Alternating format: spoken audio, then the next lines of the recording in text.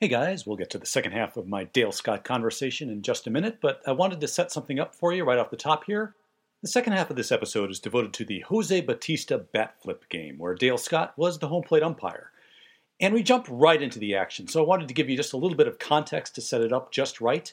This was Game 5 of the 2015 American League Division Series, which means it was an elimination game. The Rangers had won the first two games in Toronto, and the Blue Jays returned the favor in Texas, so this one was for all the marbles.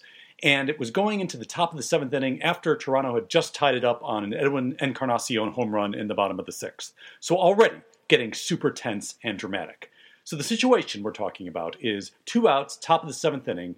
Rougned Odor, the go-ahead run, is on third base for the Rangers. Shin-Soo Choo is batting for the Rangers. And Russell Martin, the Blue Jays catcher, on a regular throw back to the pitcher, hits Choo's bat, and the ball careens toward third base. And as I say in the episode, as I was watching this in real time, my first thought was, it's a dead ball.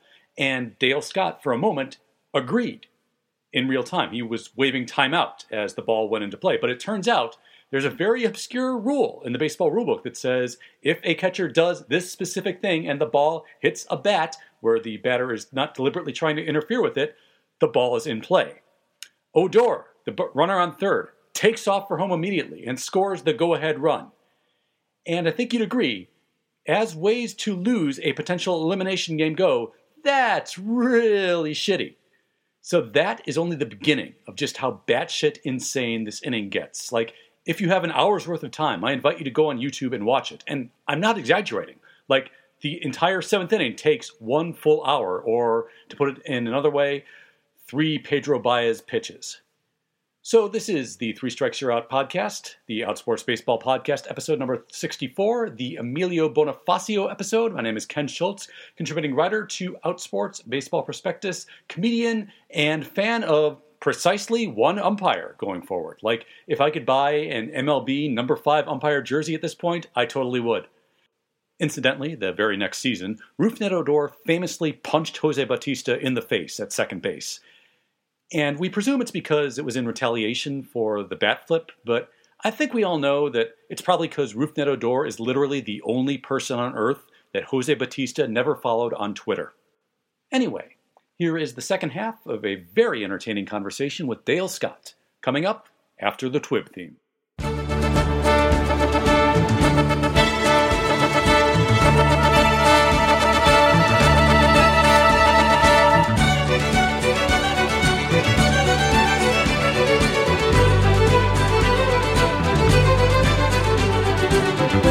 No real good way to transition from something profound like that into catcher framing, but hell, let's go for it. Well, I came out. Now let's talk about outs on the field. Yes.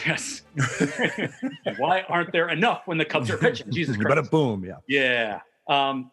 So catcher framing is my least favorite skill in the entire sport.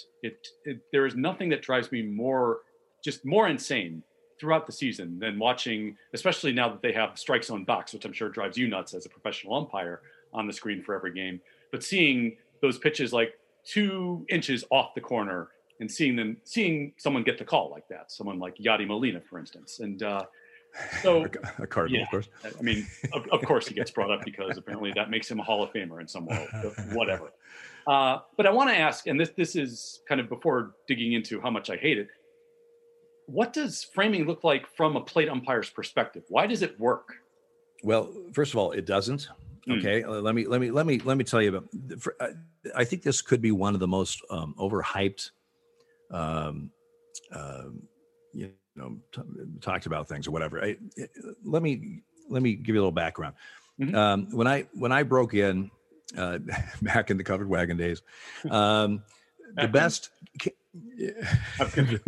Back when it was just one league. When King Kelly was sliding around the bases.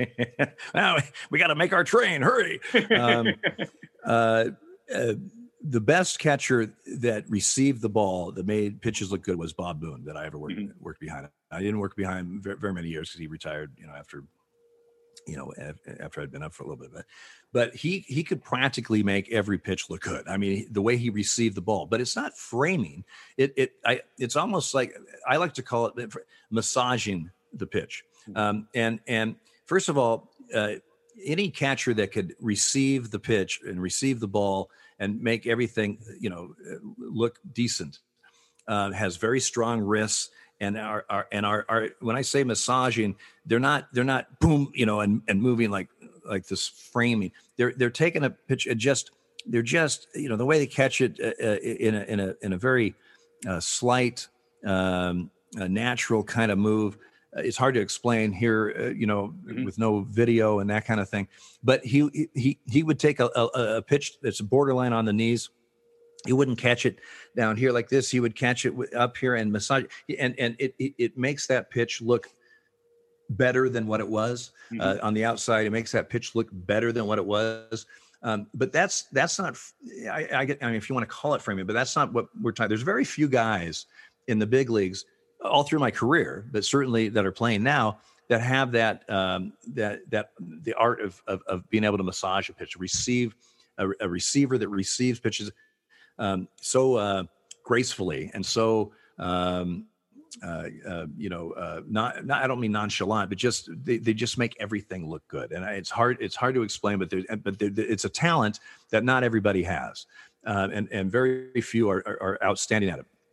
He was one of the best, but any pitcher should demand catchers, at least some of these well compensated and all-star type caliber catchers for various reasons, but a lot of them are not good receivers of the baseball. They do not catch the ball very well, and when they do frame one, it's so obvious to the umpire. Mm-hmm. I mean, if I've got a borderline pitch coming in and I see this jerky motion or this accelerated motion type thing to bring it back toward the plate or off the ground or whatever, all that tells me is obviously you thought it was bad too. That's all it tells me. What you're telling me is I've got a close pitch that I'm trying to decide one way or the other, and then you do that. Okay, it's a ball. Mm-hmm. You haven't framed a strike. You just framed a ball. I find it insanely ridiculous that they think that this will fool the guy. There's no way he's going to see this. I mean, now can a guy like I talked about, Bob Boone, or a guy that had that talent, take pitches that technically are not strikes and get strikes? Absolutely. But it's not because there are this great all-American framing that we hear about. It's because I don't know what you want to call it, but to me, like I said earlier, it's you're massaging and receive. You're a good receiver. You're not just a catcher. You're a receiver, and you make everything look good. And it's a talent that only very few are really good at. And as a pitcher, there are some catchers. I mean, they literally take pitches away. Mm-hmm. Some borderline pitches away from a pitcher throughout a game by their sloppiness or by their lack of receiving the ball properly. So the discussion, it seems like, I mean, you've heard about framing for years, whatever. It seems like in the last few years, it's just blown up. Like it's just this thing that happens and it just fools everyone. And my goodness, some of these guys are just outstanding. Are there better receivers than others? Absolutely. Are there some receivers that are definitely going to be on the plus side? You're going to get more strikes than balls during the course of a game. Absolutely. But there's a ton of guys you're going to get more balls than strikes because they are so not good at it. And the stereotypical designate or when they talk about framing is, to me, is taking a pitch away, because it's so, I mean, I've seen guys, they just jerk that glove in like, well, he won't, that'll fool him. Like, are you kidding me? I mean, it's we are so focused on the pitch. When I see him do that, it's pretty obvious, right? And it's like, well, if you're doing that, yeah. I mean, I've had guys, if they had just stuck it and just don't even do anything, just stuck it, they're probably going to get the pitch. It's they're probably going to get it, but they do that little thing and now they won't. They're taking pitches away. I mean, just catch the ball, receive the ball, and don't try to get too fancy. And I just think it's an overblown thing that I think a lot of people think it's just the greatest thing ever that really fools umpires and gets a ton of strikes. And I just don't believe that. I think part of why it's overblown, and believe me, I agree substantially that it's overblown, is because that over the past maybe 5 or 10 years, we figured out ways to quantify uh, I guess quantify. Well, I'm just going to use catcher framing as a term because that's what Perspectives Right. uses to throw it out there. And because we can kind of measure its impact on the game now, that it's kind of become like this thing that used to be kind of talked about in vague terms that now is talked about in numbers, and Right. that always excites me. Everything's a stat. Everything's a stat, right? Yeah, and I'm the biggest baseball nerd there is, so I normally get into stats. But what you're describing to me is interesting because what I hear is that the thing that has the biggest effect on you as a plate umpire is not any like presentation or anything. It's the effortlessness of it. So it's almost like if you can make catching look completely natural, that's going to have the best impact on your pitcher that day. Well, anytime you make unnecessary movements, it rarely is that in your favor. Okay, rarely is that a plus for you and your pitcher. Usually it's a minus. And like I said, if you set up and you set outside, did it hit did it not? I mean, it's really close. If you just stick that, you're going to have a much better chance to getting just sticking that pitch and not trying to fool anybody, but just catch it and receive it well. You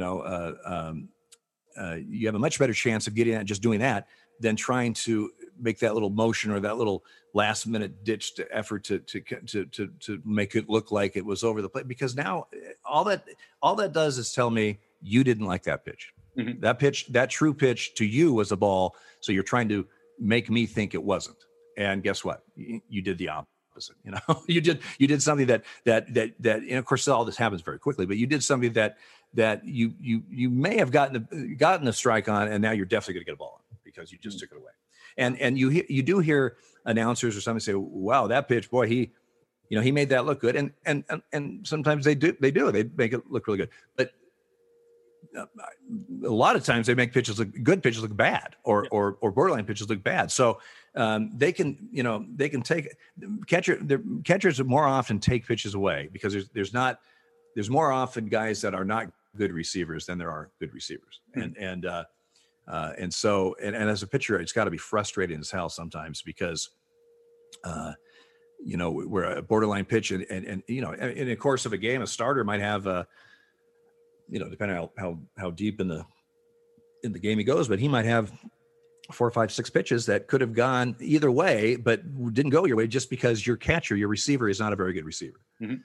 And now I can already hear people say, well, if it's in enough strike zones, it's a strike, and if it's out, it's out. And why does it matter? Well, yeah, that's true. But I'm talking about these pitches that let's be honest.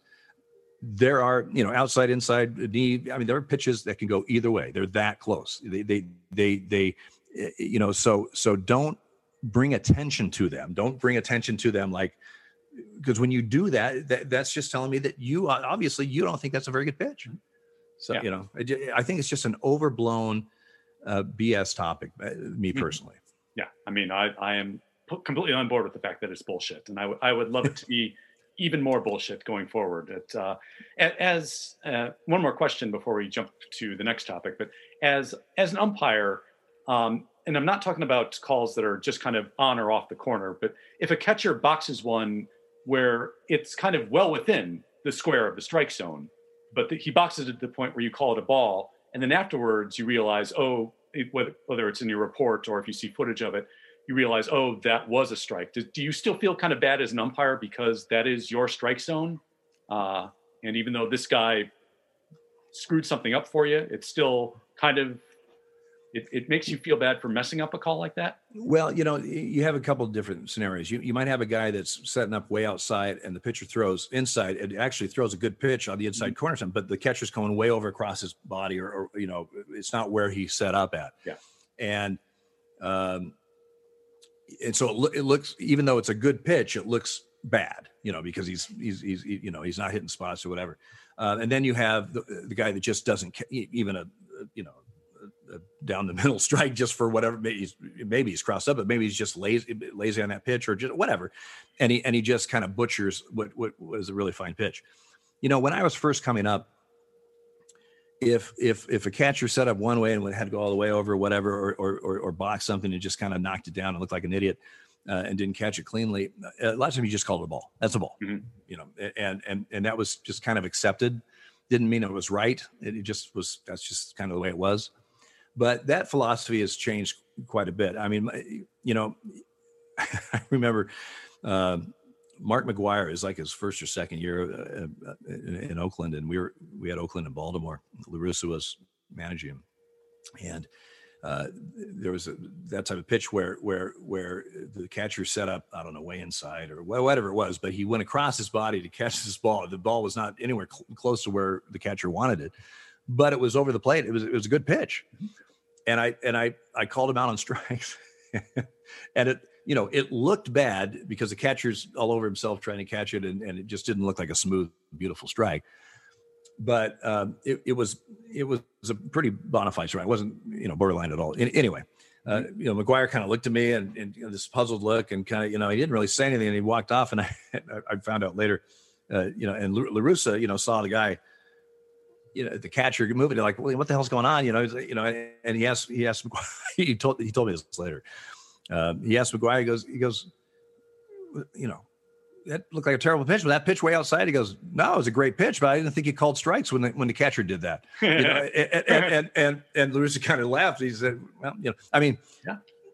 But doing your job at that point. Yeah. But there was a time that you would not give that. You would just call that a ball just because that's just the way it was. It's not so much anymore, partly because we are evaluated on every single pitch we call.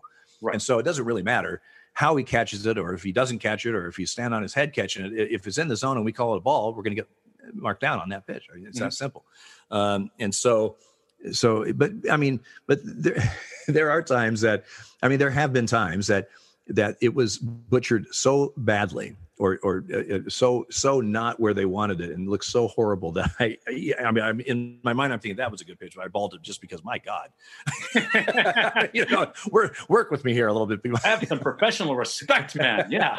And I get that. Yeah, I absolutely do. That's it's completely out of control. Yeah. That's why I love knuckleball pitchers. Once I learned how to work them. When I first worked at Future, I was like, I don't know. You can't hit it, you can't catch it, but by God, don't miss it.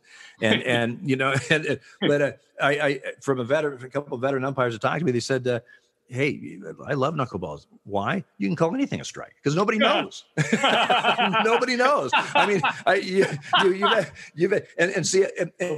See a lot of times when you walk out there, especially if you have no experience or very little experience working them, you call everything a ball because it's just so goofy. You just that's got to be a ball. That can't be a strike. And he said, they told me, he said, listen, do the opposite. Call everything a strike. If you can get away with it, call a strike, because nobody knows. And frankly, if the guy's really bouncing around, it's really dancing, at some point it probably did enter the zone somewhere. Tim Wakefield is an agent of chaos. Oh man, that's beautiful. But so that was a little tidbit on knuckleball. I went from where I hated working them to where I loved working them. Yeah, I've never heard that before. That's great. I've heard the famous euchre line about catching knuckleballers. That you just kind of wait till it stops rolling and pick it up. Yeah. Right. Yeah. From the umpire's perspective, that's phenomenal. I've had hitters, call a strike. He'll look and go, really? He goes, yeah. Because he really doesn't quite know, because when a guy has, I don't care who it is, the pitcher, whatever famous knuckleballer you want to talk about, or even not famous one, if it's working that day, that thing dances, man. Yeah. And you throw in a little breeze or a little wind, and you have no idea what's going to happen.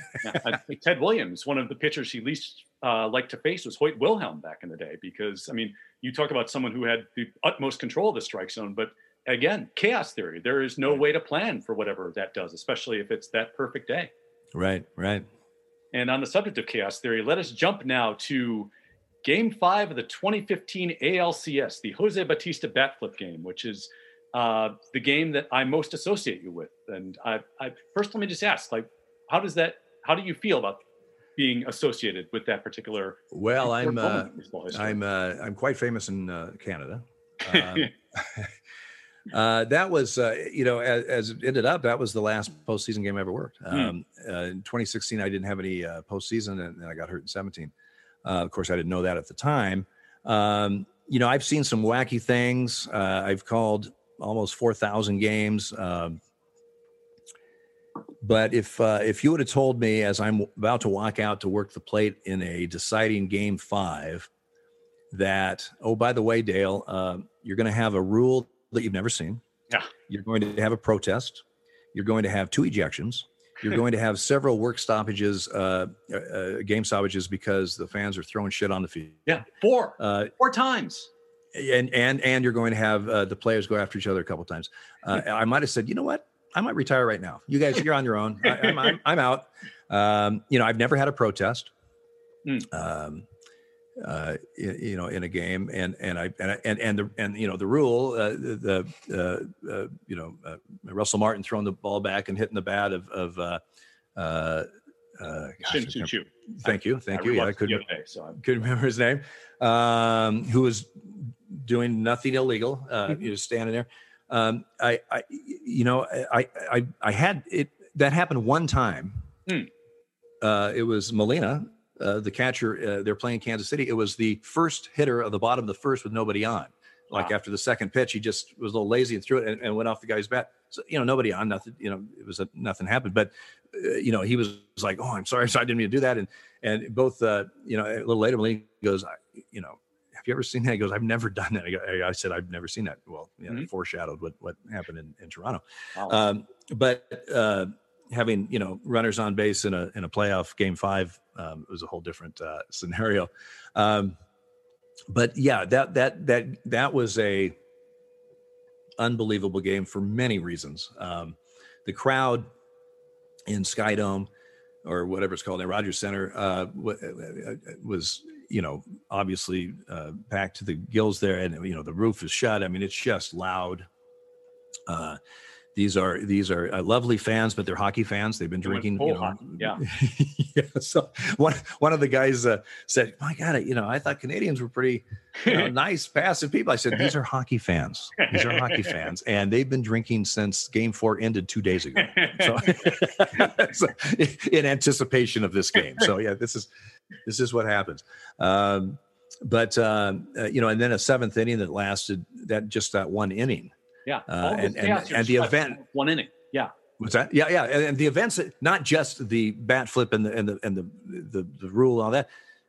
There was a couple of errors in that inning. There was a bunch of stuff that happened in that inning that don't normally happen. I mean, the Rangers just kicked the ball all over the place at the bottom of the 7th to set up the Batista deal. It was so loud, it was so intense, and it was really a remarkable. When you're in it, you're just so focused, one pitch at a time. You're not really thinking more broadly of wow, this is crazy. It is, but you that's not even near the top of the list of things that you're thinking about, and you just go through it. And of course, then when we had all this, and John Gibbons, he wanted to protest, and we had the argument, and in my mind as a crew chief, I want to go through the protocol. There's when someone manager wants to protest, we have to go to the headphones. We got to make sure that the rule is correct. It had been, we had ruled on it correctly and stuff, because you never want to protest. I mean, you may get a protest. You never want one. You would never want to lose a protest, right, for sure. And so.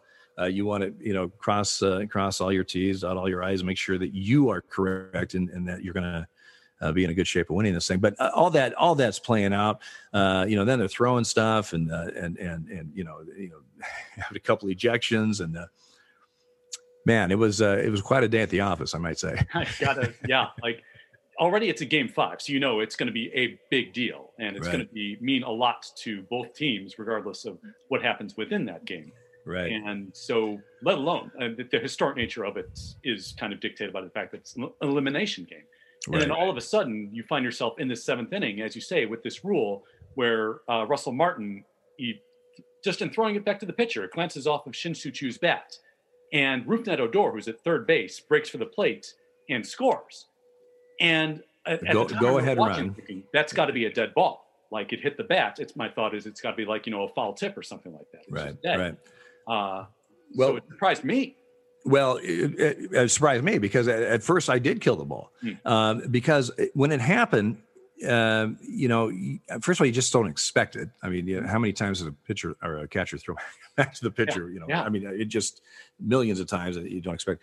But we had earlier in the year had a rule, and in the chaos of the moment, I had crossed rules. We had a rule. It's if you have a runner or runners on, the hitter either called third strike or swing and a miss, but a third strike and the ball is not caught and it kind of goes out in front of the catcher and the hitter with no intent, but the hitter just strike three and he's starting to walk back and he inadvertently kicks the ball or whatever. As long as there's no intent, boom, ball's dead. Nobody can advance. He's out. Blah blah blah. You don't see a lot of that either. I mean, that particular scenario. But we had that in Milwaukee where we 6 weeks earlier or something. So immediately when I saw the ball hit and glance off, my first thought was, oh well, not that's nobody can advance. The ball's and then.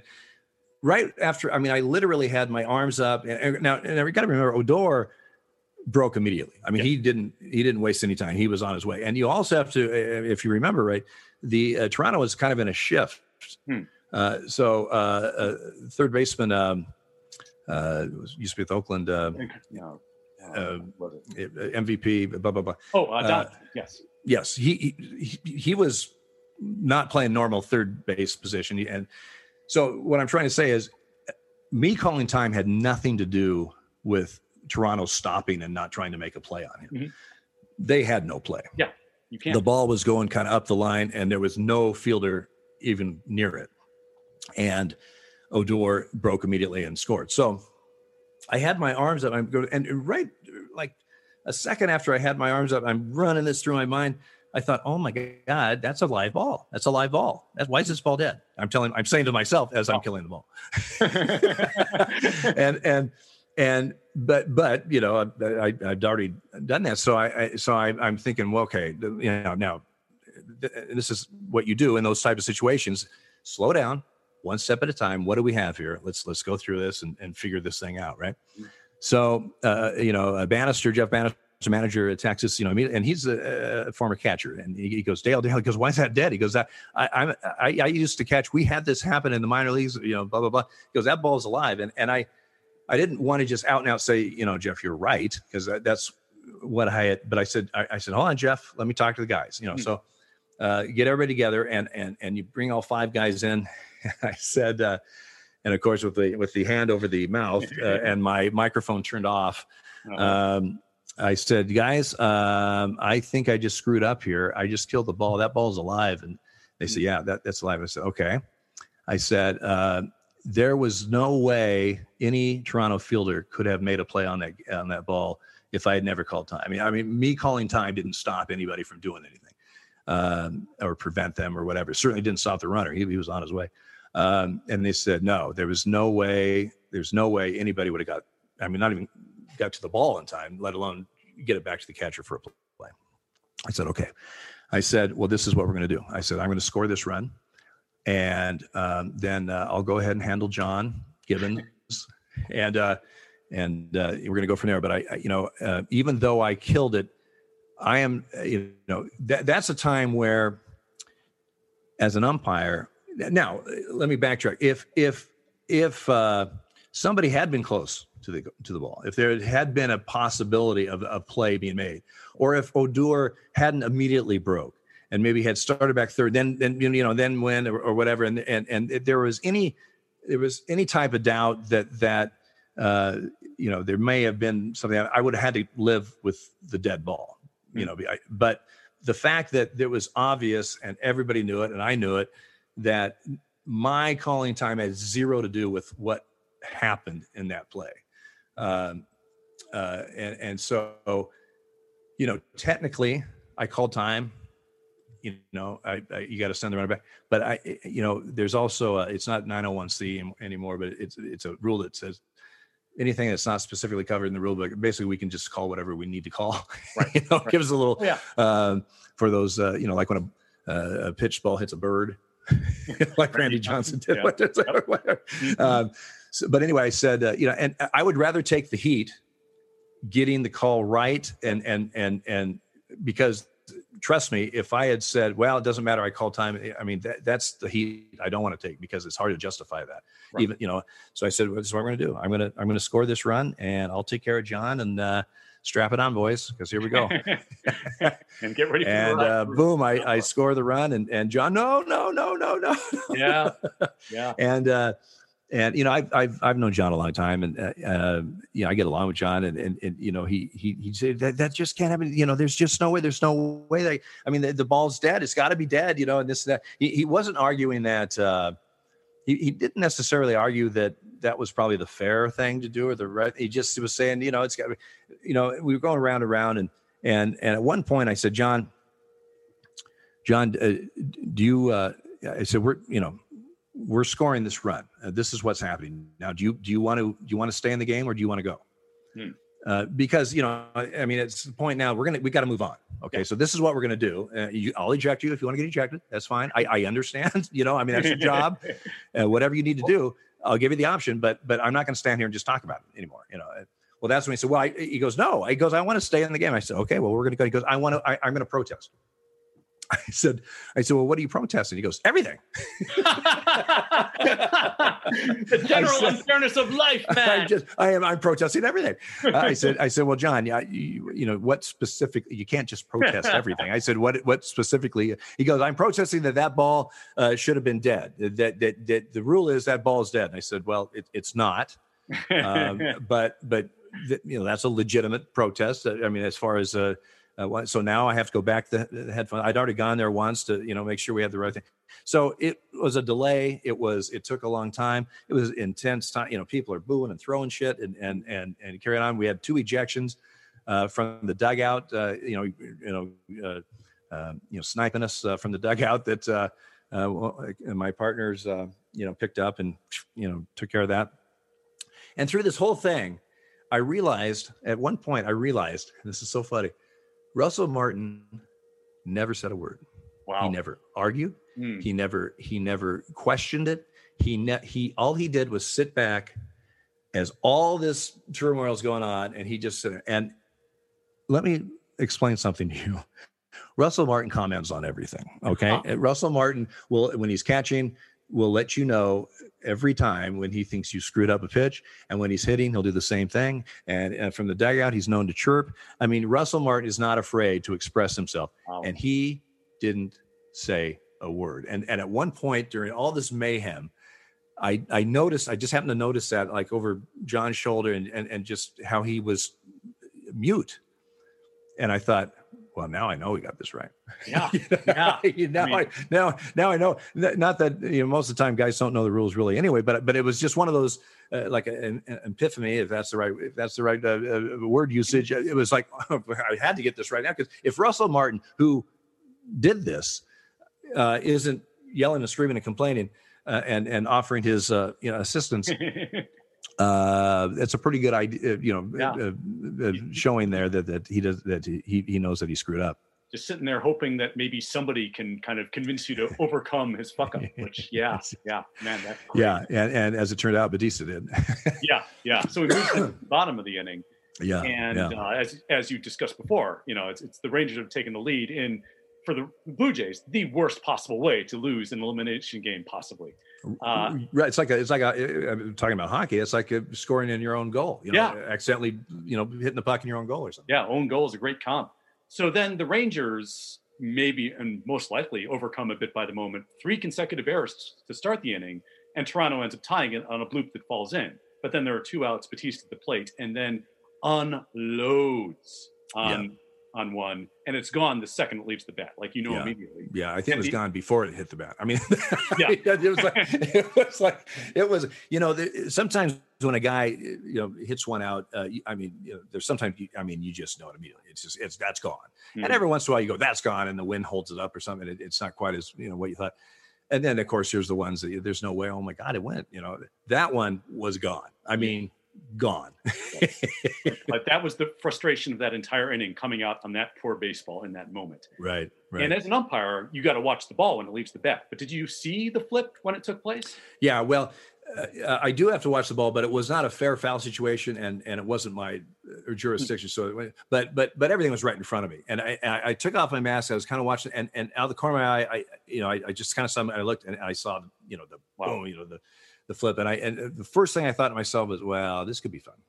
I mean, this could be fun because I didn't know if there would be any repercussions, but I certainly made a note of it, like we should. You always have certain home runs happen or whatever, red flags or yellow flags, so to speak. That if you see a hitter showboating a little bit, or if you hear a pitcher screaming or something, you just mark it, because it may blow up then, it may blow up later, it may not blow up at all, but just you want to be aware of it. But I saw the flip and I just thought, well, this, and it was thunder.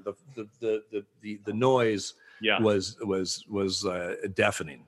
In that park, I can only imagine, like, maybe the Joe Carter home run might have been louder, but yeah. Right. Totally insane. And I've talked to some people that I know in Toronto that were at the game, even people that weren't at the game, but it was one of the most exciting talked about moments in Blue Jay baseball history. I mean, obviously the Joe Carter one was huge, and they won 2 world championships and that kind of stuff. I did some work for Sportsnet up there in Canada last year, a little bit, where they would have me on the pregame show once in a while when an umpire thing came up or whatever. But they, I mean, I don't mean this, but I mean, I'm known up there only because of that game. People talk about that game. I mean, obviously the baseball history in Toronto isn't like in the United States. I mean, there's used to be 2 teams, only one, and they've, won 2 championships or whatever. It's not as rich for sure, but that nationwide, I did some stuff, some radio stuff for a Vancouver station, in 2018. And they still, I mean, that's a big deal, for Toronto fans. And, but it was deafening. And I thought, man, we're still in the bottom of the 7th. We still have a couple innings to go. And with the bat flip and with the, the whole thing, and just the way the whole thing played out. I mean, the Rangers are a pretty good defensive team, and they just booted the ball all over the place. Elvis Andrus is a fine defender, and he was the one in every one of those plays. Yeah, absolutely. So it was that's why you play games. I mean, that's the beauty of baseball. I mean, sometimes you feel like with analytics and with stats or whatever, it's on paper here, well, they should win 4-1. Okay, next. Okay, they should win. I mean, it's like we're getting, but that's why you play the games in any sport. That's why you play, because you never, ever, it's one of the things I love about umpiring. You walk on the field, it's the same game that you've been working for year after year after year, almost 4,000 big league games. Same rules, it's what you've been doing since I was 15 years old, but every day is a new day. You never know what's going to happen. It could be a no-hitter. It could be a perfect game. It could be a 17-16 9-inning game. It could be a 2 triple plays. That happened to me once in Fenway. 2 triple plays in a game. It could be a bat flip, a 3-error inning. It could be a catcher trying to throw the ball routinely to the pitcher and hits the bat and goes up there and scores a go-ahead run. You never ever know what's going to happen when you walk on that field, and so you have to be, as an umpire, you have to be ready for anything. Yeah, it is the best damn feeling, knowing for every game you go to that this could be that game where it just goes into complete insanity because baseball, and that's what happens. And looking forward to another 162 games of that this year, hopefully going forward. Dale, do you have anything to plug while I still have you here? What's that? Do we have anything to plug while I still have you here? Well, I have a book. You mentioned it. We don't have a title yet. I have a working title. It's I Blew the Call of the Catcher 2. Daring you to keep that. Oh my God. Oh. Well, that would be a crossover across the country. My God. It's a crossover book. All the baseball fans want to know what call I blew, and all the gay fans want to know. Well, whatever. But that's the working title. I don't think that'll be our final title. Send that to the Hall of Fame. Wow. Rob Nyer, who lives here in Portland, I've known Rod for several years. I helped him actually. He interviewed me on a book that he wrote a few years ago, and it just kind of came to play. I had said when I retired I was not going to write a book. Other guys have written books. They're entertaining, some more than others. A lot of stories. A lot of the stories, about 20% are true. But they're good stories. Yep. I just thought, but I had several people tell me, you have a unique story. You're not just an umpire in that career, but of course, coming out and your life as a gay man, both hiding it and coming out and the whole thing.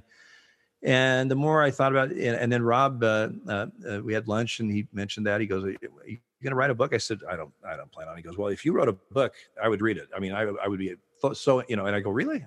Why?" And he, we talked. Anyway, we finally got a publisher. We looked around. It took a while, but we're in the middle of it. They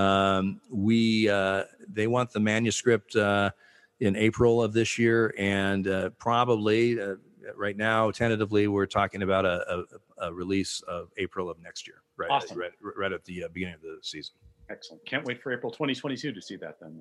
So hopefully it'll be a huge seller. Huge. I mean, as we've talked about through the episode, and you have a story that is impactful and goes well beyond the game, and it's a story that should be told. And you've seen the impact of it. So yeah.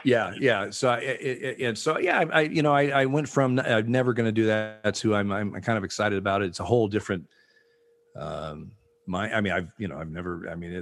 a lot more to it than just it's been an education, been a process, but I'm looking forward to it, and hopefully it'll touch some other lives. Who knows? As a reader, I can't wait as well. And so Dale Scott, we've been talking for almost 2 hours. I haven't booed once, and it's been phenomenal. Thank you, sir.